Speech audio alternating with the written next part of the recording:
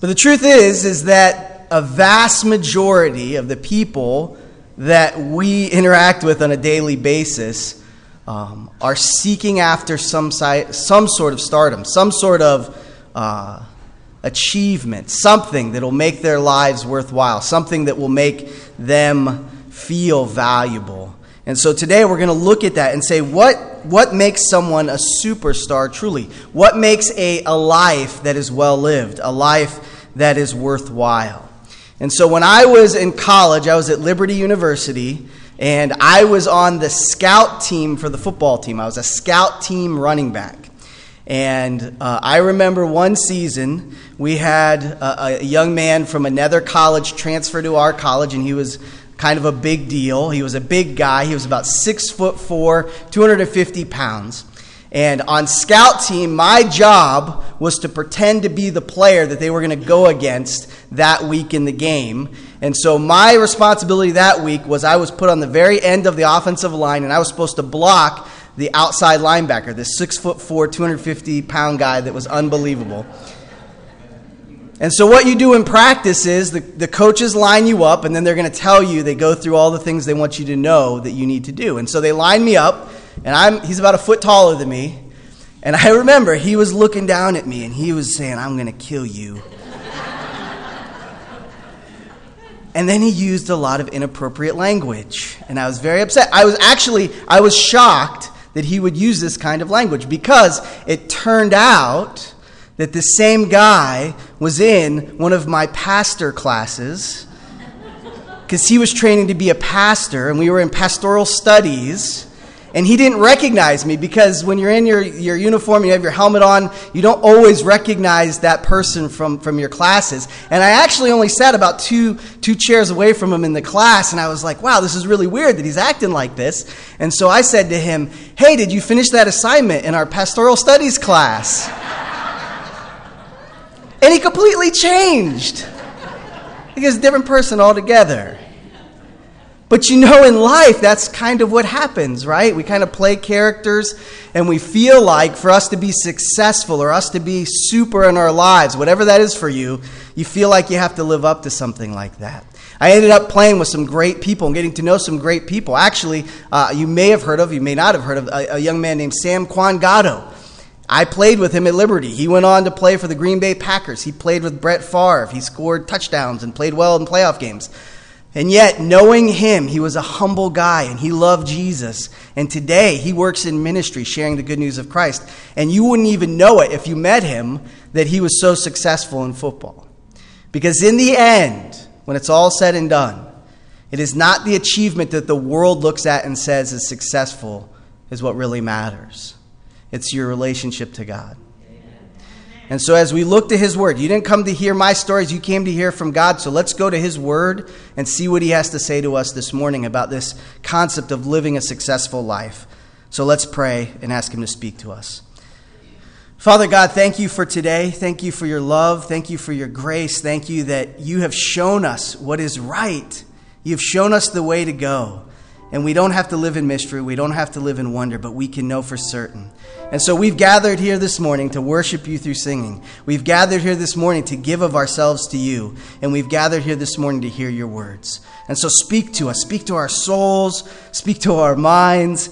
And Lord, help us to be encouraged about what you have for us. Help us to be challenged to grow and mature to what you want us to be.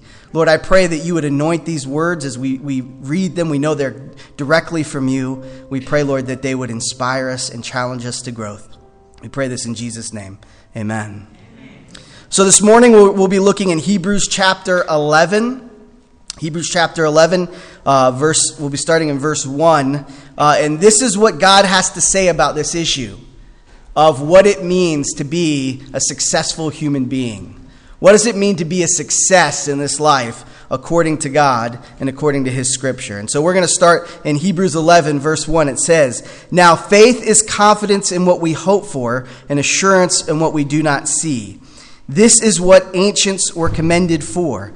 By faith we understand that the universe was formed at God's command, so that what is seen was not made out of what was visible."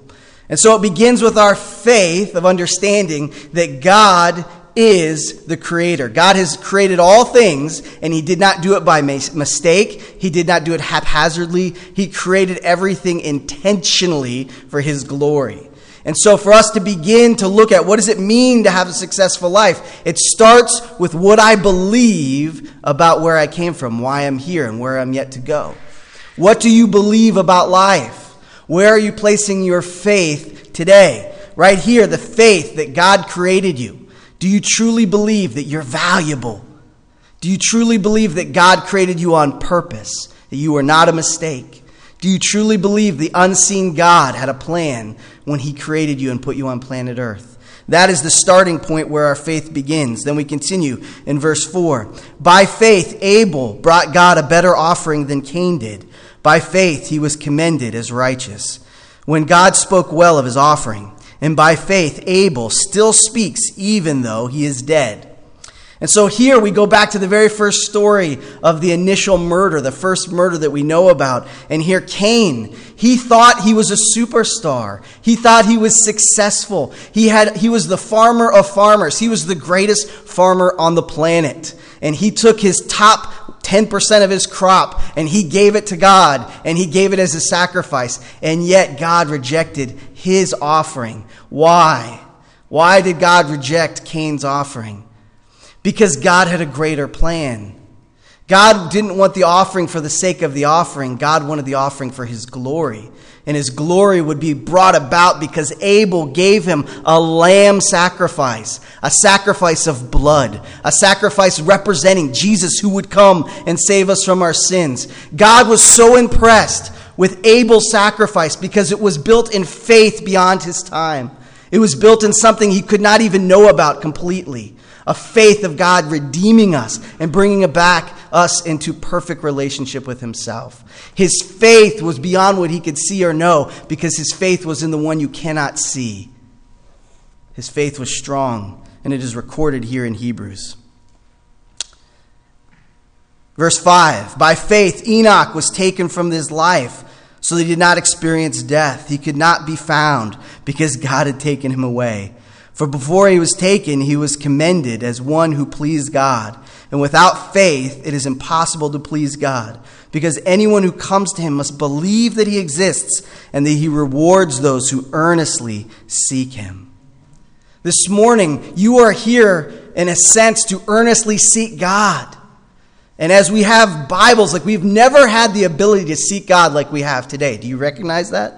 We have never in the history of the world been able to know so much about who we are, why we're here, and where we're going. We have technology. We have every translation. We can look at a translation from the exact Hebrew into English, and we can look at all the context, all the depth of that today like never before. Even if you went back 50 to 100 years, they had nowhere near the accessibility we have to Scripture. And it says that you cannot please God.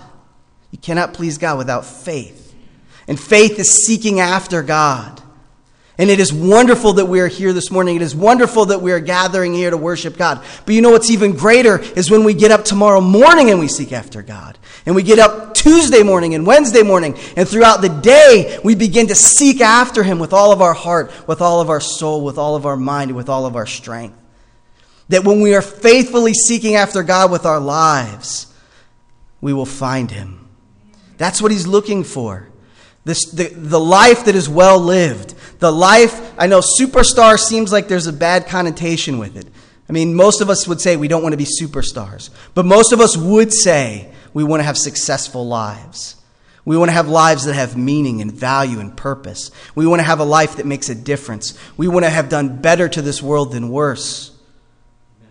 And the answer to that is our faith in Christ, our faith in the Lord. And that answer is a daily answer. It's a daily seeking after the Lord. It's getting up and living out each day focused on him and asking him to lead us and to guide us. Verse 7, by faith Noah, when warned about things not seen, in holy fear built an ark to save his family. By his faith he condemned the world and became heirs of righteousness. That is in keeping with faith. You know, when Noah's building this ark, he's about 100 years old. He's collecting these animals from all over the earth. And here, it had never flooded that we know of. The Bible talks about not even really raining, that there seemed to be some sort of mist at this time on planet Earth. And yet, here he does something that he's ridiculed for. And as you read Scripture, the superstars of the Bible, the ones that we read about and know about, the ones you were taught about as a child, most likely the majority of them were ridiculed as fools and ignorant. And how could you be building a boat in the middle of nowhere for no reason? You fool. What are you getting all these animals for? How foolish could you be? And yet Noah stuck to his faith. His faith was strong. His faith was committed. His faith persevered. It didn't matter if everyone he knew thought he was a fool. It didn't matter if everyone he knew looked at him and said, how could you believe such rubbish? Right? And yet he was faithful. He was faithful. And because of his faith, not only did it benefit him, it benefited his family. Verse 8, by faith Abraham, when called to go to a place he would later receive an inheritance, obeyed and went, even though he did not know where he was going. By faith he made his home in the promised land like a stranger in a foreign country. He lived in the tents, as did Isaac and Jacob, who were heirs with him for the same promise. For he was looking forward to the city with foundations, whose architect and builder is God. Do you realize, and you may not know this, but if you study this, if you dive into Scripture and you learn about the Bible, it is overwhelming what's happening here. Here, Abram, that was his initial name. He was in his late 70s, and he's in this city called Ur, which was the metropolis of his time. It was the New York City of its time. It had more luxury there than anywhere else on the earth. And God calls him out of that place to go live in the desert, in a tent. In a tent. What if today, while I'm speaking, the Spirit of the Lord speaks to you and says, I want you to move your family into the desert and live in a tent? What are you going to do? I think that was the pizza speaking, right? I think that was a hallucination. That can't be really what God wants me to do. But that's what Abraham heard from God. And not because Abraham was a great person, not because he was so smart, not because he could throw touchdown passes, not because everybody knew who he was, not because he had money and wealth and power, did God look at him and say, you are right with me. It was because he had faith. Not in himself, but then when God told him to do something and he was obedient in doing it, that God would be faithful to him. Do you see that's how it works? When you're faithful to God, God is faithful to you. But it's scary, right? It's scary when you put it out on the line and say, well, what if? What if things don't work out? What if it doesn't happen the way I think it should happen? We have all these what ifs that keep us from faithfully walking where God wants us to walk and doing what God wants us to do. But he's telling us, this is how you have a successful life. This is how you have a life that matters. This is how you have a life that I created you to have. Talks about his wife Sarah, and by faith, even Sarah, who was past childbearing age, was enabled to bear children because she considered him faithful who made the promise. And so from him, this one man, and he, as good as dead, came descendants as numerous as the stars in the sky and countless as the sand on the seashores. Which is interesting about this. If you know the story, she laughs initially. Sometimes you hear from God and you laugh. There's no way God wants me to do that. There's no way I'm going to do that. But then God persists and he says, no, this is what I want you to do. This is what I'm calling you to do. This is what I'm calling to you in your life. Some of you don't believe God can heal an addiction. Some of you don't believe there are people in your life that God can radically change their lives, radically change their marriages, radically change their job situation, radically change everything in their life. Not for their glory, not for their wisdom, not for them, but for his glory. Amen. He can do it. But we have to have faith. Faith, walking by faith. Here's the amazing point. The author of Hebrews brings us to this place. Verse 13, it says, all these people were still living by faith when they died. They did not receive the things promised. They only saw them and welcomed them from a distance, admitting that they were foreigners and strangers on earth. If you go through it from Cain and Abel, and you go through Noah, Abraham, Isaac, Jacob, Joseph, Moses, do you know none of them entered the promised land? None of them saw the fulfillment of the promise that God had given? You are a link on a chain of faith. Do you want to be the last link? We are a church. You are an individual. We are all a link on a chain of faith that has come to us. Do we want to be the last link on that chain? Do you want to be the last link of faith on your chain? Or do you want to pass it on and look forward to a chain that continues on? A chain that goes on past your life. Faith that goes on past your time. Are you building your life to pass it on to the person that comes after you? Are you establishing things so that when you are gone, who comes behind you will inherit something that is faithful and true? It concludes with this: people who say such things show that they are looking for a country of their own.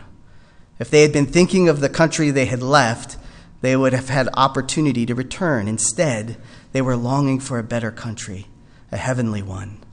Therefore, God is not ashamed to be called their God, for he has prepared a city for them. The challenge we have this morning, and I don't know if this is true of everyone in this room, it's true of me and probably many of you. When you were young, you were told, if you believe you can do it, you can do it. If you just believe in yourself, just put your faith in yourself. If you just believe in yourself, whatever you believe you can achieve, right? That's what we heard. Unfortunately, that's a lie. There's a lot of things I believed I could do that I can't do. I was unable to achieve. There's a lot of things that you thought you could do that you did not achieve. Believing in yourself is not enough.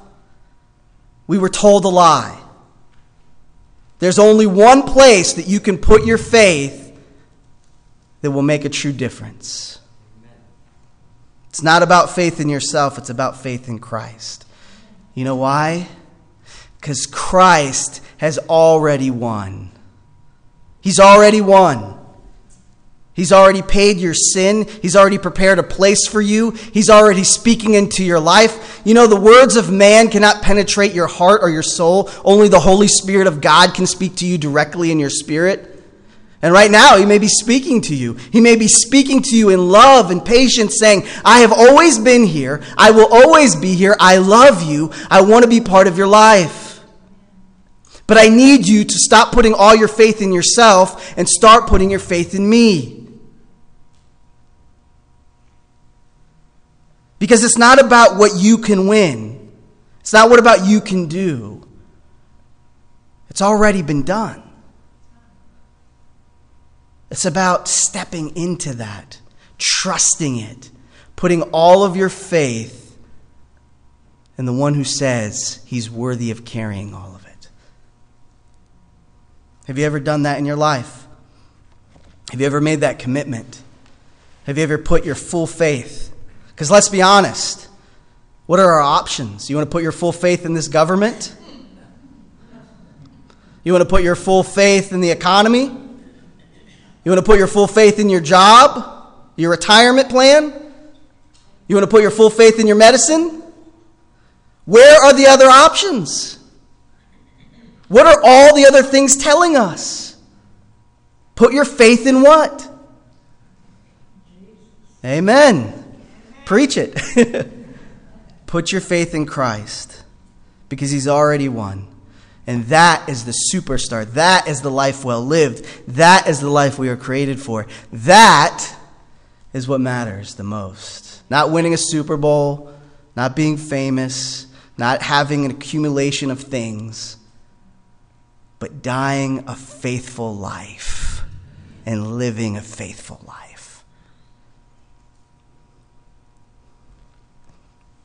So I'm going to tell you something. What I'm about to share with you is a very dangerous thing to do. I want to warn you. It's extremely dangerous. If you're serious this morning, if you're serious, you can ask God for great faith. But asking God for great faith is one of the most dangerous things you can do in life.